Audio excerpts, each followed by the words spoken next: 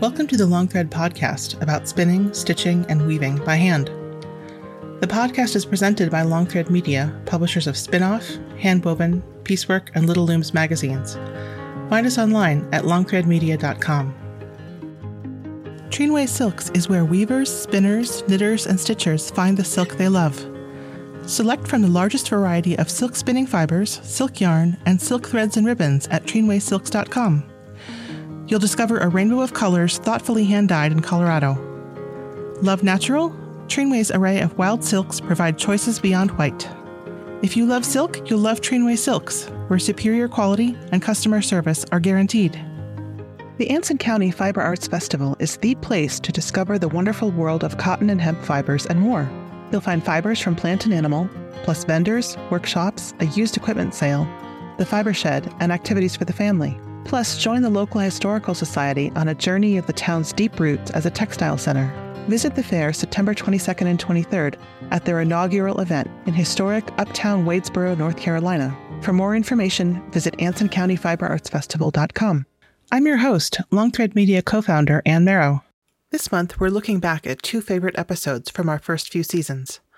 I spoke with Susan Druding in 2021 about her legendary fiber store, Straw into Gold, which inspired fiber careers and businesses along with dyers, spinners, and weavers. Toward the end of our conversation, she spoke about the free speech movement at Berkeley in the 1960s and how in some ways it led to the founding of Straw into Gold. Welcome. Thank you. Thank you. Happy to be here. It's so nice to finally meet you. I have to say that I've heard so many stories through the years of what Straw into Gold meant for especially spinners. Can you tell me what it was like to have that shop?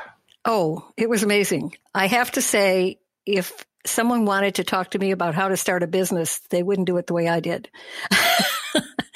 My partner and I met at a sort of a spinning group that later became the Bay Area Spindles and Flyers Guild in the studio of Anthony Carterell, who was a lone spinning wheel maker in Richmond. And he and his wife, Frances Siminoff, who was a famous weaver, who was a real character.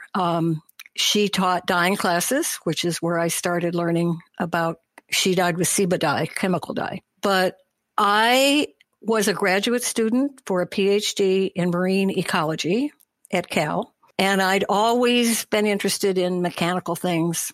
And a friend of mine, the other young woman who was in the department with me at UC Zoology, I went over to her house one day and she had this device sitting in her living room. And I said, "What is that?" And she said, "It's a loom.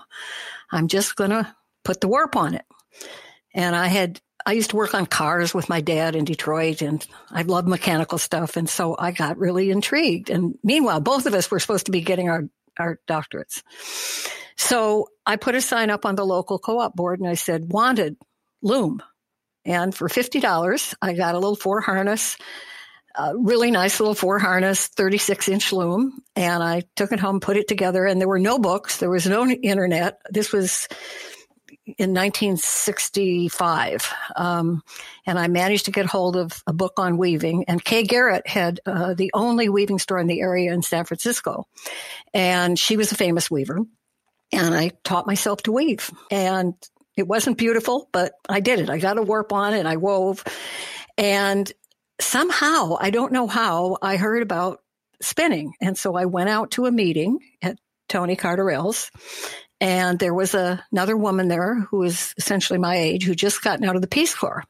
And she had been in northern Turkey, and she had learned to spin.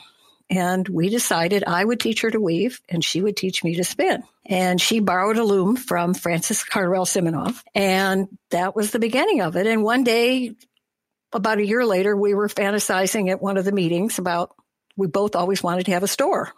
So we said, let's start a spinning store, spinning and dyeing, because I had a chemistry background from being pre-med at University of Michigan. And we decided to pool our money and start a store. And the day we opened, we had $135 in the bank. We found a 500 square foot place that had no heat, no hot water. I had a 12-month-old little boy. Sambra had a maybe 2-year-old girl and was expecting her second child. And we were luckily, just as we had a lot of luck. We were about a half a mile from the California College of Arts and Crafts in Oakland, where there were many weavers. Nobody was spinning. So we got a spinning wheel from Finland. This was before Ashfords were exporting. And we ordered from Sweden and Finland. And remember, no email. This was all by airmail. We wrote a lot of letters, and getting the mail every day was really exciting. And we pretty soon had a spinning wheel on display. And we also had Tony Cardarell, because Sambra had been actually learning woodworking with him. And so we had a Cardarell wheel, although we weren't selling them. He sold them directly. And we started going to fairs and sitting and spinning. And, the father would come up with the little girl and he'd say, "Look, she's weaving." And we'd very politely say, "No, this is a spinning wheel. We're spinning." And we found a local guy who would save local wood that was people cut down in their yards and made drop spindles. And one day, we'd probably been in business maybe 8 months. And a young man came in who was our age, and he said, "I'm from Colorado and I make drop spindles."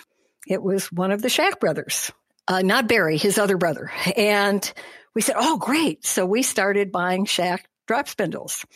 And pretty soon, people were coming in and we were teaching. We weren't making very much money on supplies, but we had taken everything we had in our houses, all of our natural dyes, all of our fibers, everything. And all the shells were made out of orange crates stacked up, because you could get free orange crates in those days.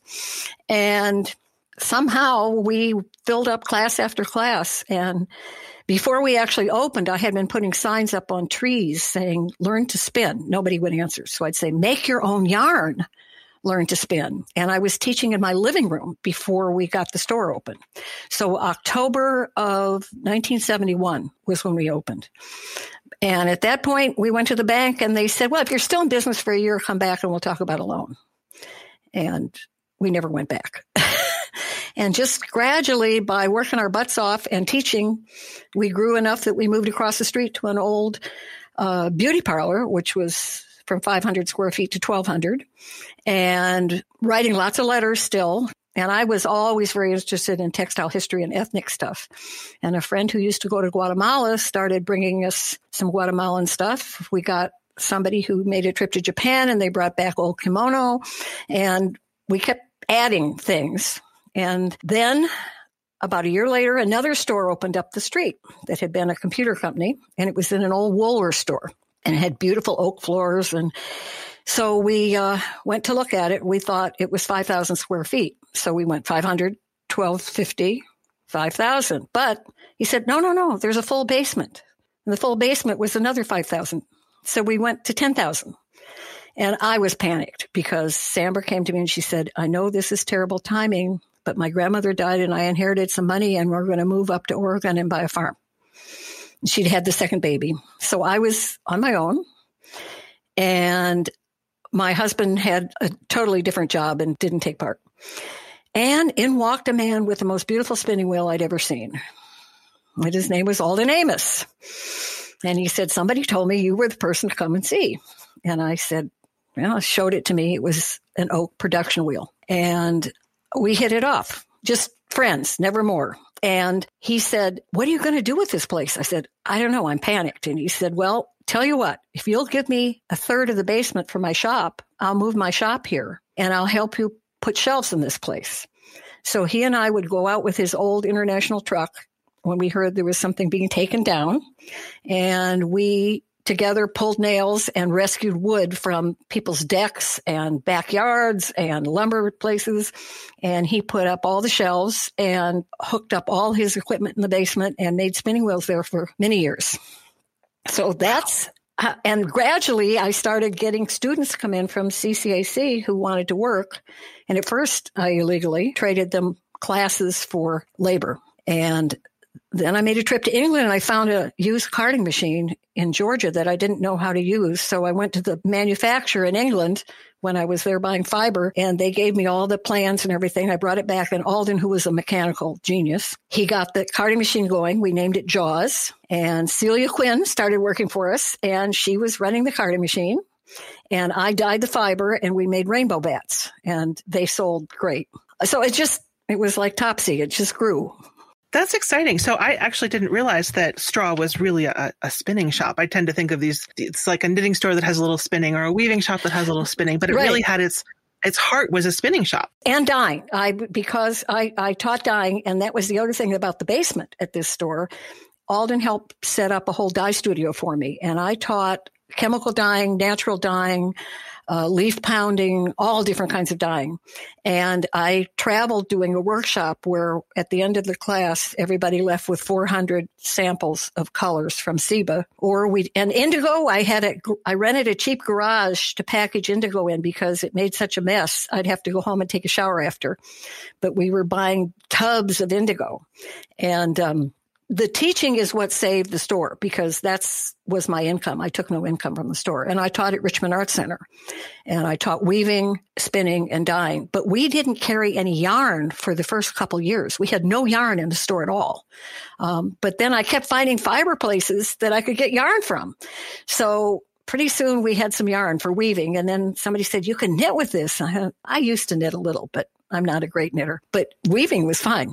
So then a French company approached us. I can't remember how. And they said, would we want to distribute yarn from Roubaix, France? Well, in my earliest life at Oberlin College, I had been a French major, right, when I first graduated from high school. So I jumped at it. I'd never been to France. So I got to go to France and try to get my French back, which I did all right. And so we distributed a French knitting yarn. And that was the beginning of growing into knitting. But weaving and spinning and dyeing were really the foundation. So you had Alden in the basement and Celia running the Carter. And it sounds like it was just this wonderful hub for all kinds of fiber creativity. Yes. Oh, lots of people would come by. Betty Hochberg walked in. People aren't as familiar with her now, but her spinning books and fiber books were really important.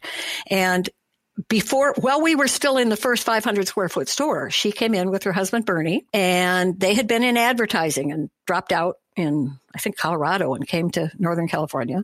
And I don't think she'd want me telling this, but she's passed. I taught her to spin.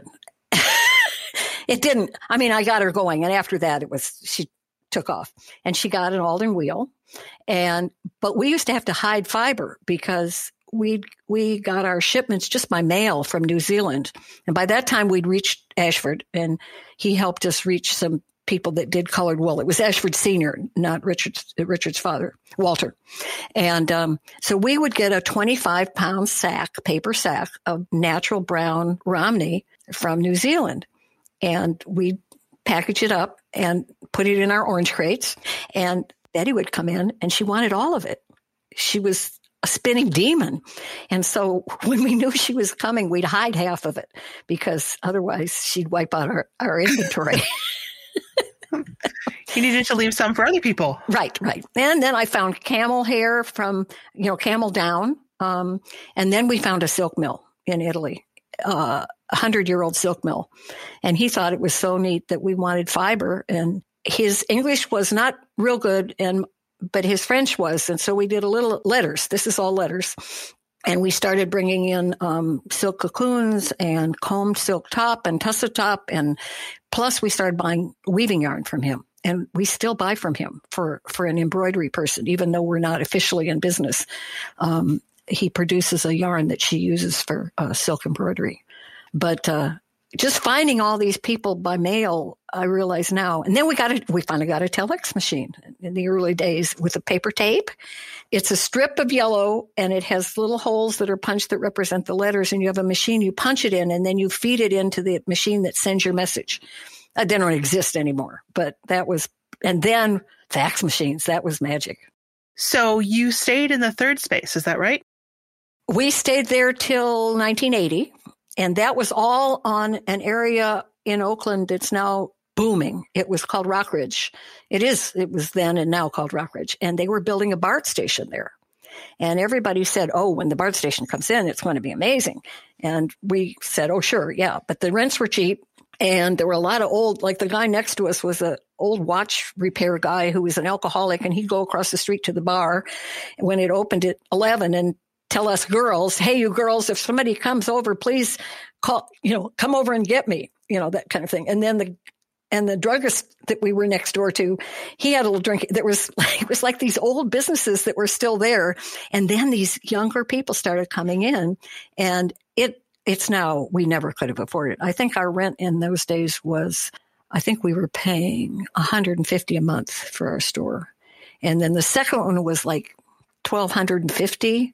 And I can't remember what the big one was, but then we realized we had to move because we had no rear delivery, and we were getting bales of wool. And when the carting machine came, it had to come in the front door, and there was a drop thing in the sidewalk, but it was impossible.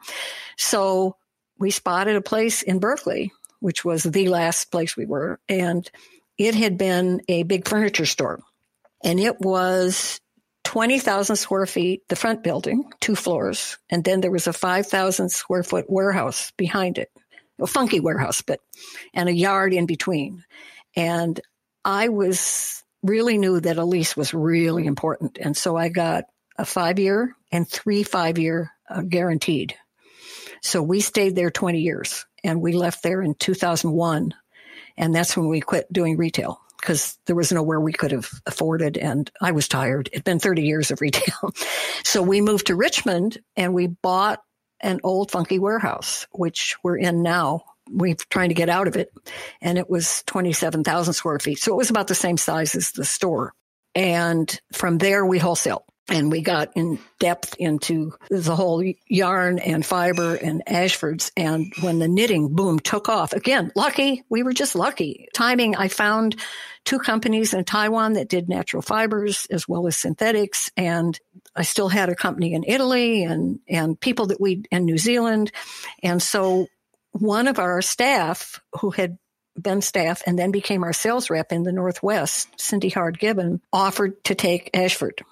And so we turned the whole Ashford business over to her, and she moved it up to Bainbridge Island, where she became Foxglove Fibers. And she wholesaled the Ashfords from there until just a couple years ago. And Ashford took it back and are doing their own distribution now. So we were the Ashford wholesale distributor for 25 years in the States. What did you see happening in terms of trends? I mean, I know that all of these things are cyclical, but how did you see spinning and weaving and knitting change over the years? Well, spinning started out being pair of carders. And if you were really advanced, you got a bench carder. People started getting, that original Spindles and Flyers group that I started meeting in Richmond became a big guild, and we used to let them meet every Sunday in the Strondale that was in Berkeley on College, the 3rd location. And then when we moved down to San Pablo and Berkeley, they started coming down there. And we would have 25 or 30 people coming in for stuff, and they were into things that I hadn't even been aware of, like doing your own worsted combing. And it got much more advanced. And I still kind of liked to card myself, So I didn't get into the more advanced stuff. I read Spin-Off. I had people that would come, I knew on Sundays to do workshops, but I didn't really latch on to some of that. We got to the rainbow bat and the carding machine, and I was happy there. So I saw, and there's nothing wrong with it. I just saw spinning becoming much more, could I say sophisticated, maybe? And people got niches in spinning. They got experts in different things. And I think it's still going on. I got the new issue of Spin-Off last week. I haven't had time to read it yet. And weaving really fell. And I think one of the main reasons is people don't have houses as often that are big enough to have looms. So the small looms that both Schacht and Ashford do, I think, have become important because people can still do simple weaving and there's projects for them. But as far as what I did in the old days of having a big Macomber 8-harness loom in my dining room, I don't think that happens as much. And dyeing, since I stopped teaching dyeing, I haven't paid as much attention. I started a technique I called percentage dyeing with Seba that was teaching people to use pipettes and graduate cylinders and all that. And I taught them with cold coffee to pipette because I didn't want people drinking dye. And then I think Linda Knudsen did a book that was basically the way I taught. So that got out. So I don't know. I haven't kept up. Then I kind of got interested in quilting at one point when I needed to spend a little less time at straw before we got into the wholesale, when then I had to stop quilting again. So it was like it had reached a great level, spinning, and I didn't need to push it anymore. I wasn't a missionary. I felt at first we were missionaries, and we didn't need to do that anymore. It is amazing to see how these things cycle. I mean, the logo of Long Thread is 3 strands. Mm-hmm. And whenever, one of our magazines maybe has a little bit of an off month, I remind myself that they all go up and down in that sort of ply. So, yeah. So you got into quilting. What sort of quilting did you do? And do you do when you Well, actually, I just started something a little bit more traditional. I never had made quilts for my grandkids, and I have 5 of them now, although 3 of them are in Germany while COVID's going on because they could get into schools there. So the way I started was, I have a dear friend, Liza Pryor-Lucy, who was both our sales rep in the Northeast of the United States. We had at one point 13 sales reps, and she was a super knitter, and she did designs for us as well as sales. And she also repped Rowan yarn. In fact, she'd been repping us for maybe a year, and I got a call from Rowan in England and the distributor who was in the United States asking if it was okay if they hired our sales rep. Everybody was polite in those days. And I said, of course.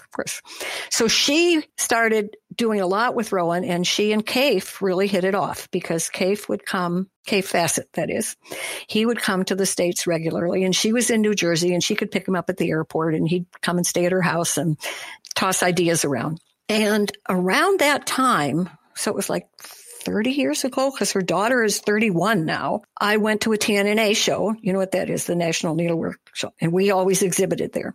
And her house was near New York. And so I'd take a few days and stay with her. And she said, I just finished making a quilt for my daughter, baby. And her name is Alex. And I said, oh, interesting. And she said, have you ever quilted? And I said, no. So she showed it to me, got the tools out. I'm a tool person. And before I left, I think I stayed about 3 days.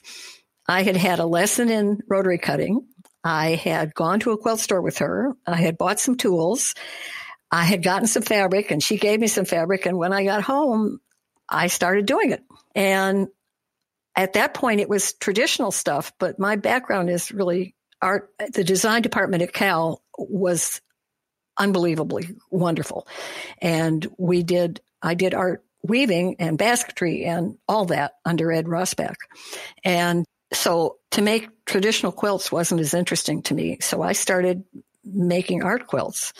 And we were in an email group online called Quilt Art.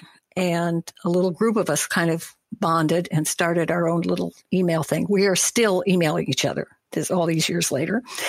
And one of the offshoots of that was a quilt show that I was invited to exhibit in, and I started making art quilts. And I made one that was themed with women, where I took women's images and put them on stamps and did transfer print on fabric. In fact, if you want to see them, if you go to Google and you do Druding and quilts, just Druding quilts, a lot of stuff will come up, because I wound up being the online leader of the quilting section on about.com for 9 years. I have not kept the website up. It's kind of my own personal equilters.com, but all my art quilts are there, but also a lot of patterns that I developed. So every week I published, and that kept me kind of immersed in quilting for quite a while. So there's a bunch of quilts up there. I made a Berkeley in the 60s quilt because I was arrested in the free speech movement in the 60s, which is what got me out of zoology. They didn't like what I did, and I lost my National Science Foundation grant as a result. And that's when I went back and decided to go into the design department. And so instead of a PhD in zoology, I got an MA in design, which was just fine. I still go tide pooling. But that's how I got started in quilting. And during that period, Straw into Gold was very busy retail, but we had a great staff, and I was able to just spend time doing my own thing. Once we moved to Richmond and went wholesale, and the knitting boom started, so you'll see if you happen to look at any of my quilts, they're mostly from 2000 and before. I took a couple of workshops from Nancy Crow, who was marvelous. And when she realized who I was, she said, I used to buy natural dyes from straw into gold in the 70s. But I'd like to get back into it. I still have an incredible amount of fabric. I've been donating to people that make masks and other people in Richmond who needed fabric for schools and kids and stuff. But I still have my FAF sewing machine set up, and I've been working on sort of an arty, but a real quilt for first the granddaughter, then the grandson, and then the other three too. So Kay Fassett is also a Californian, I believe, right? And he's also worked in... Yes, he was from Big Sur. And his family owns Nepenthe. His sister runs it in Big Sur. And we actually had a wonderful knitting workshop there with him that I went to with two friends and for a week. And part of it was going to Esalen, which is the kind of hippie new age. And we all did we were all naked in the hot tubs together. The whole knitting class, Cave, the guy from the owner of Rowan.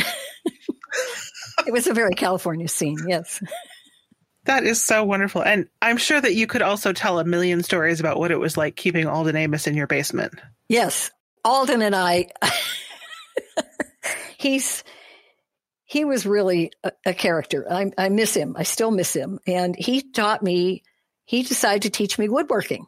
So he taught me on the lathe. He taught me how to sharpen knives properly. To this day, when I sharpen a knife in the kitchen, I think of him and things that I knew nothing about. And I taught him about textiles. It was a great exchange. We taught classes together. In fact, I've got to send them up to Stephanie. I found some pictures of him teaching. He always had this long pointer that he used when he was teaching, and he would pull it out and point. And I still remember the Convergence, not the one in Colorado, another one where people were making the funky yarn on the big head spinners. And he picked up one skein of it, and the show was in a warehouse. It must have been, I don't know where it was. And we were near this big roll up warehouse door. And he said, this is hog guts. And he threw it at the door, and it hit this triple wide door, and it acted like a drum head. And the noise was incredible. He had no idea it was going to do that. But to this day, I think hog guts. He was extremely expert. I mean, his spinning wheel book, was incredible. But he and I published together. We had 101 questions for spinners. And then we did another book that years later, Linda asked if she could republish, and Interweave Press republished it. That was a spinning wheel primer, maybe? Was that? It was, yes. We found a printer in San Francisco, and I still remember driving in those days we used hot wax to glue things down. And he always had to stop working in the shop for a day ahead of time when we were going to do the paste up, because I wound up with wood fibers. The room that we did the layouts in was near his room downstairs, the big area he had. And I had sawdust all over the paste ups. So he'd have to not do any sanding or anything that was going to make a lot of dust. And we drove it over, and he was gripping the supports on the car. He was terrified in San Francisco. He was afraid of very little, but he was afraid of earthquakes. And he looked forward, and when he and Stephanie moved up to Gold Country, he was happy to leave earthquake country. But he was sure that while we were driving to South San Francisco, there was going to be an earthquake. And I could see it was like people were afraid of flying. It wasn't, I'm not being negative about him. It was just something he feared. There wasn't much he feared. Well, and then I don't know whether that was before or after, but there was that big earthquake in the late 80s in the Bay Area. That would have been first in a lot of people's minds for a while. By then, he was already up north. So, okay. Yeah. Yeah. He was just worrying a couple decades early. Yeah. It's so interesting that you had somebody who was making spinning wheels, and then Alden came in. I mean, now my husband keeps offering to try to make me a spinning wheel, and that sounds a little stressful, but I do know that there are quite a few people who have started making spinning wheels either because I just saw the back cover of the new spinoff. There's a whole new company I never heard of before. So, And there are people who are 3D printing small, tiny spinning. I could fit one in the palm of my hand. It's electric, of course. So, and it works. Yeah. Yep. Yeah. Wow. 3D printing flyers. See, that was Alden's thing. The whole heart of a spinning wheel is the flyer. If you get the flyer right, you just have to have something to turn it. So, in fact, I'm going to have to part with some of my Amos wheels. I have some he made custom. He made me an Irish spinner, a tall Irish wheel. And I have 2 production wheels, and I still have my original Cardarell from the 60s. An old Nagy with missing the flyer. It hasn't turned up. We're going through our warehouse now, and it's interesting you asked me to do this now. We are uncovering things that I had stored. I found a 1976 copy of our mimeographed straw and wool catalog, and I didn't even know I still had one. And it was a brown paper. I had a Gestetner mimeograph machine in my apartment, and I would type the stencils, and we would mimeograph, and the staff would come over, and I'd buy pizza, and we'd assemble catalogs. So, and it had the dyes and the fibers, and and then we sold seeds for a while for natural dye plants, and we got some of them seized by the Department of Agriculture. We had some of Sally Fox's brown cotton seeds, and they were worried that they would spread and ruin the cotton crop, and so they showed up and seized them. Yeah. She's been writing a little bit more about over the years what her process has been to getting to the place where she is now, where she can grow cotton. It's quite amazing. Yeah. She was one of our early. In fact, I still found a few bags of her combed brown cotton top. Now we think of spinners as maybe being a little bit offbeat, but it's so funny to think of spinning as being counterculture, rebellious cotton and seeds and things like that. Yep. Is matter a weed? It was like they were worried about us releasing weld, which is bad for cows, I guess. Well, and woad is invasive here. No, it's woad. I'm sorry, woad, okay. It's woad, yes. Stephanie Gauss had told me a story once about how one time a bunch of black cars drew up and asked her about the plant in her backyard, which happened to be linen, but looks an awful lot like hemp.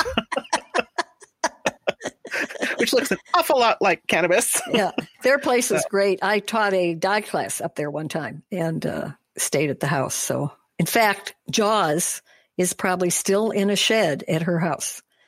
Jaws moved up there, but I don't think it ever got used. But so, how did you become a teacher? You mentioned that the teaching was really what kind of kept you afloat, but you have a background as in academia somewhat.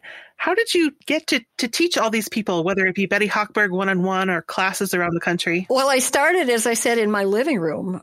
Before we opened the store, we were getting ready to open the store, and he was a few months old, and I started putting these signs up. A few friends wanted to learn to spin, so I did that, and I thought, oh, this is fun. And then I taught a natural dye class where I would go out to Safeway and the co-op store and gather onion skins and stuff to be ready for a class. And I'd take no more than 5 or 6 people, and I enjoyed it. And then once we opened the spinning store, Samra and I realized we weren't going to have any customers if we didn't teach them how to spin, and they were fascinated. And there were a couple of books, a spinning book. So we had some things we could show people. And then gradually the books started getting published. But there was, I can remember what they looked like. There was a blue cover book from England that we used that was very old fashioned with little line drawings in it. And then there was a spinning dog hair book that came out fairly early. In fact, I partially paid for my first spinning wheel by spinning Samoyed hair for a guy. And I said, I won't knit with it, but I'll spin it for you. So I spun his, and he came in later and modeled this sweater that I'm sure shed like mad. But anyway, so my mother had been an English teacher her whole life. So maybe I saw somebody teach and love it. And I enjoyed it. And the students were fun. To watch somebody learn how to do something that produces something was so satisfying to them. And then it was satisfying to me. And then there was a couple of textile schools in the area. Pacific Basin was a very serious weaving school. And I did take a draw loom class there just to learn about it. But Pacific Basin was a place that a lot of the people I went to grad school in the design department taught at. And we had a reunion last year at John's house. She later became head of the design department at Davis after the department moved up there. When Ed Rosbach retired, his wife, Catherine Westfall, became the head of the department, and it moved to UC Davis. The architects and the city planners didn't think we were high enough up on the educational scale, the designers. They didn't. One of our arguments before they essentially invited us to leave Cal was, where would your buildings be with no textiles? But anyway, there were people I taught with, and it was fun. It was just enjoyable, and the students were exciting. And then I wound up, one really close friend, he was a silk painter. And so after meeting him, he started teaching silk painting at Straw. So there was a lot of back and forth. The students would be a student, but then they'd be a teacher in another topic. So a lot of exchange of information. So, and I saw at this reunion we just had, they had up all of the old class lists on the walls in the house. And I looked at it and I said, oh my God, did I teach all that stuff? Leaf printing and all kinds of things. I thought, I'd have to find my notes to teach that again. It is amazing how these things come around. I think often spinning will become very quiet for a while. And then when it picks up, people will feel like they're kind of inventing it again. But the Spinning with Dog Hair book is published by St. Martin's. And before I came to Interweave, I worked at St. Martin's. Uh-huh. And that was before I was a spinner. But Spinning with Dog Hair had been in print consistently. Sometimes it seemed like a joke. And the subtitle was, better a sweater from a dog you know than a sheep you'll never meet. And I mentioned it one time before I was a spinner to the publisher, and he said, I am never letting that book go out of print. Might be low, but it's one of our most consistent sellers, because whether people actually want to spin dog hair or they want it as a gift. Well, as I said, now the only problem I had is I had a male dog at the time, and I had to keep him out while I was spinning this Samoyed, because the first time he approached the bag, he lifted his leg and peed on it. It was like, what is this dog doing in this house? It must have been a male dog. They never told me. So that was the one thing I used to warn my students. I said, if you get somebody wanting you to spin dog hair, be careful. When you think about textile design or designers not being important enough to keep in Berkeley, now I bet they wish they had the design department, because... Yes. Well, CCAC, it's not called CCAC anymore. They took the crafts out of the title, but it still has a very strong textile department. And also some of the other things that we did, for instance, I found an ashram in India, and we used to import charcoal wheels, both a full-size Gandhi style and then one that was like a book. I just found 3 of them. I gave them to Cindy. She's going to sell them. But when they made the movie about Gandhi, we supplied 2 of the charcoal wheels for the film. And somebody who I knew, I can't remember who it was now, who was a spinner in Southern California, had to go and teach, I guess it was Ben Kingsley, how to spin every once in a while. Oh, and then we supplied supplies for the first Star Wars movie. The bar scene. The bar scene? The Star Wars cantina, yes. Yes, okay.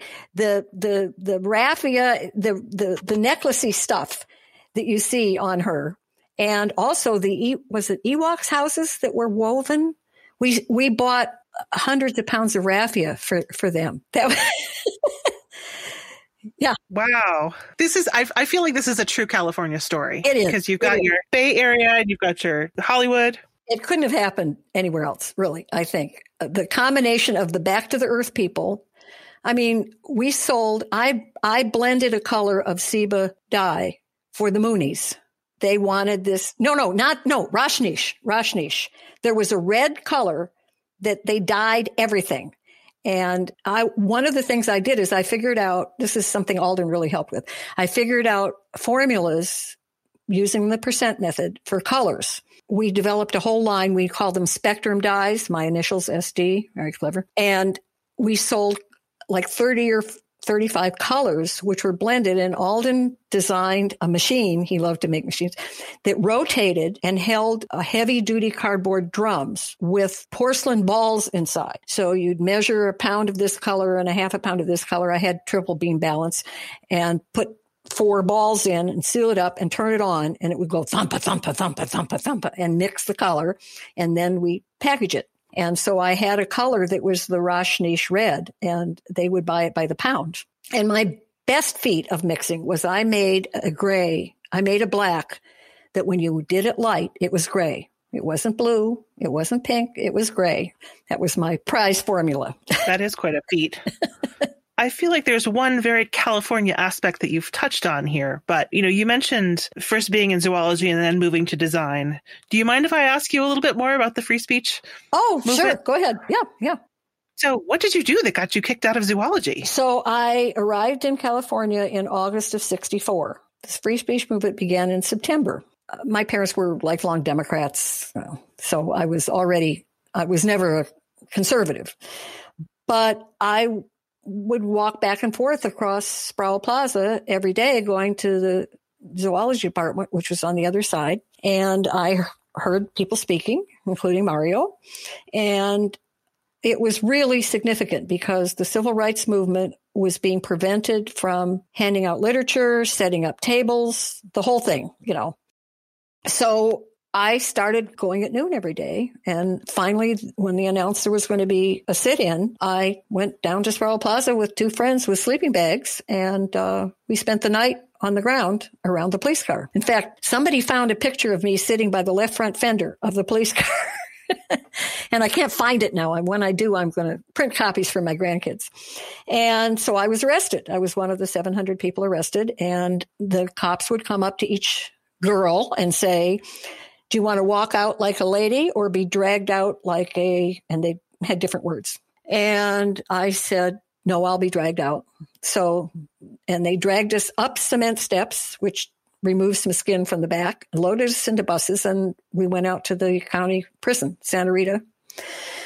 And a bunch of professors, there was one zoology professor who supported us, the rest did not. And they got us out, and it's a long story, so you don't want to hear the story of the free speech movement, but there is a website, which actually I originally started but turned it over to somebody else, fsm-a.org. And months later, that summer, I went to Hopkins Marine Station for marine biology. It's a Stanford-owned, and spent the summer in Pacific Grove doing that. And I had to travel back up to the Bay Area for the trials. All 700 of us were on trial, but they picked 200 of us in the area to go to the trial. And we were found guilty. And we were given a choice of being allowed off or going to jail. And the terms were that we would agree to never take part in any kind of demonstrations of any kind. And so we all decided to go to jail because we knew there were going to be other things happening. And so I went to jail for 12 days. And at that point, I had already taken a leave of absence from the zoology department. And I was working in a physiology lab where they were working on NASA for the first satellite with a monkey in it. And it was very interesting lab work. My boss there was very conservative, the head of the lab. And so my direct boss, who was very sympathetic, said that I could go ahead and take the time off to go to jail, and he'd count it as vacation time. Just as luck would have it, the camera on the news that night happened to catch me getting on the bus, and the guy who was head of the lab saw it and tried to fire me. And my direct boss, who was a really wonderful Japanese-American guy who'd been interned during World War II, stuck up for me. He was a very mild-mannered, and this guy had been his major professor. And he said, no, I told her she could take vacation. I'm not going to fire her. So when he came back, I stayed at the lab through that summer, and the head of the lab put me on the worst project in the lab, which was testing monkey feces. It was an 8-hour test, and I had to pipette monkey feces. And the guy who usually did the test said to me, I've never had anybody besides me do this test, certainly not a young woman employee. And I said, well, that's what he wants. I think he wanted me to quit. So I stuck it out. And when we finished that, I said, I'm quitting. I'm going into the design department because I had been going into the building, which was next door to my lab, which is where the design department was. And I'd been reading all the books on weaving. And when I discovered that Ed Rosbach was head of the department, who's somebody I had heard so much about, I went to see him and I said, would you be interested in a former PhD marine zoology student coming in for a master's in design? And he said, oh, I love to get scientists. He says, they're the best. So after taking some extra classes and stuff, I got in, and I just loved it. It was just, and he was the best professor I had ever had in anything, French, zoology, everything. He was brilliant and just a wonderful person. And I finished my master's when my son was 2 and had to do a show. And I did textile body cocoons, which were all art pieces. And maybe that kind of led to my teaching a little bit. getting the master's, because a lot of the people I went to school with, and we stayed in touch. I still see some of them, and it was a great group, a few men, but mostly women. But some of that was happening at the same time that you were starting Straw, right? Yes. You said 1965? Well, 71, we started the store. And a lot of my old buddies would show up, but I also taught at the school that they started in Berkeley, the Fiberworks, that was started by Ginge Lockie, who's now quite a famous artist. And the nicest thing, Ed Rosbach and his wife, Catherine Westphal, used to come in to Straw to get supplies. He made baskets and ecot and everything. And I was feeling kind of guilty one day because a couple of the people I'd gone to school with had gotten into the big Lausanne Biennale show. And I said, I feel bad that I did all this study with you and then I started a business. And he said, oh, don't ever say that. He said, and he went like this around the Straw. This was while it was still in Oakland. He said, this is a piece of textile art. He said, I can see that you have used all the things you learned to bring these things together for people. And he said, this is textile art. And I felt wonderful after that. So did you find over time that there were just other things you preferred to do rather than sit down at a spinning wheel yourself? Well, I think the first thing I thought, I don't want to sit here and do this, was a loom, unfortunately, because I realized I wove some yardage. In fact, I found it in the warehouse. And Betty was fantastic. Hochberg, she would spin cashmere and weave these cashmere shawls and stoles to sell. But she and Bernie had done Zen, where they sat Zen for 8 hours a day. I couldn't do that. I couldn't sit at a loom. The spinning wheel, I really liked. I could listen to music. I could watch TV. It was just a repetitive, comfortable motion. And I think just what happened is I got so busy that I didn't have time to do anything with the yarn. I didn't want to sell my yarn.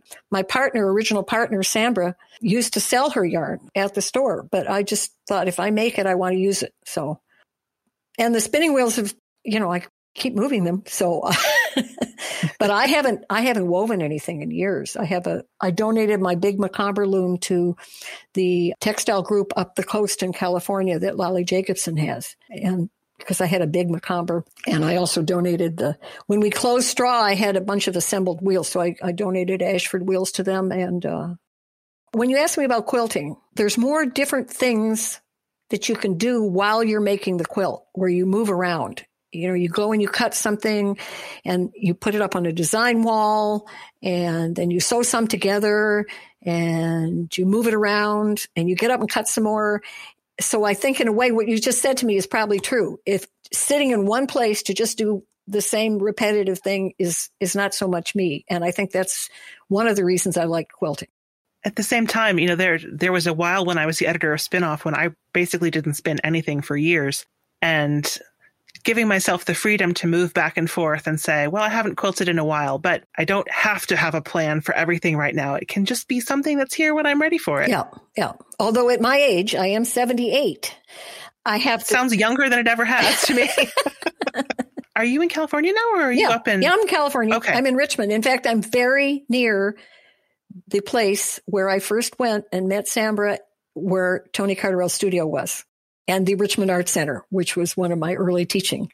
So it's kind of ironical. At the time, it seemed so far away from Berkeley, but it's not now. Yeah.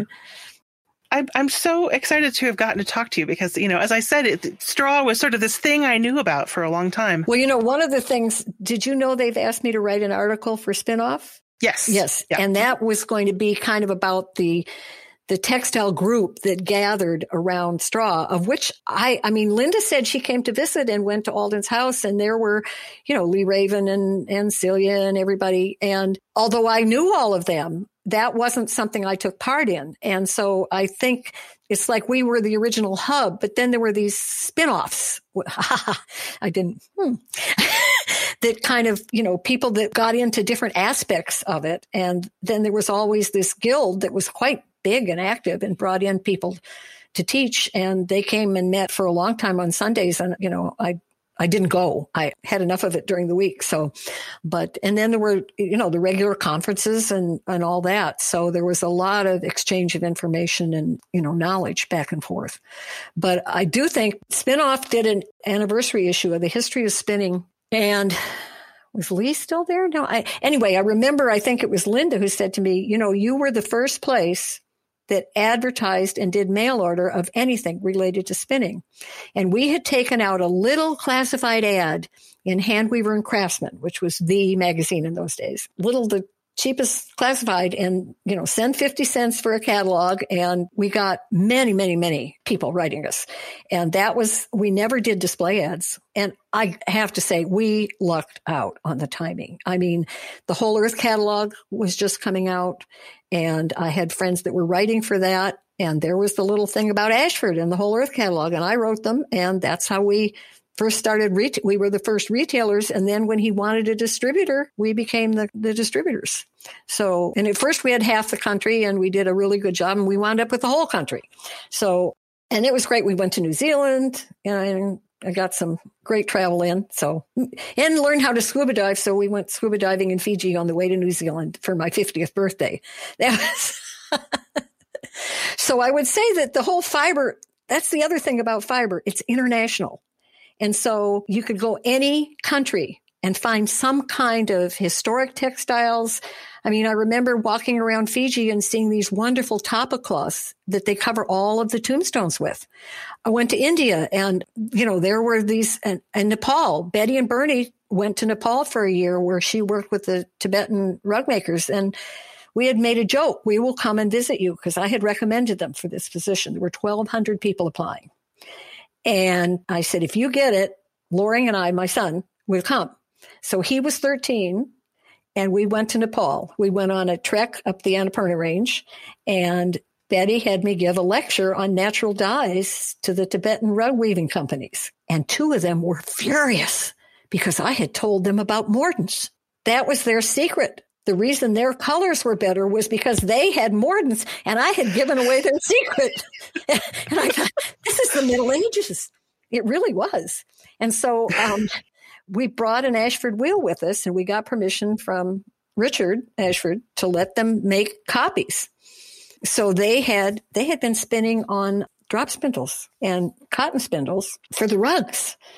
And so we brought them spinning wheels. I mean, it was really amazing. And Betty then worked with them with knitting patterns, and she taught the women how to do sweater patterns. And there's a whole knitting thing from Nepal now you see at craft fairs and ethnic stores. Essentially, Betty got that started. That Ashford business is now, it's Walter's grandson, James, now. Right. Leads that business. Right. So. He and his husband are doing it. And, and we met them. We still, whenever we think about it, they came to visit when he was, maybe 9 or 10, and he was already a computer guy. And we took him to Computer USA. CompUSA was a business then. And he walked up and down, and he went, laptop.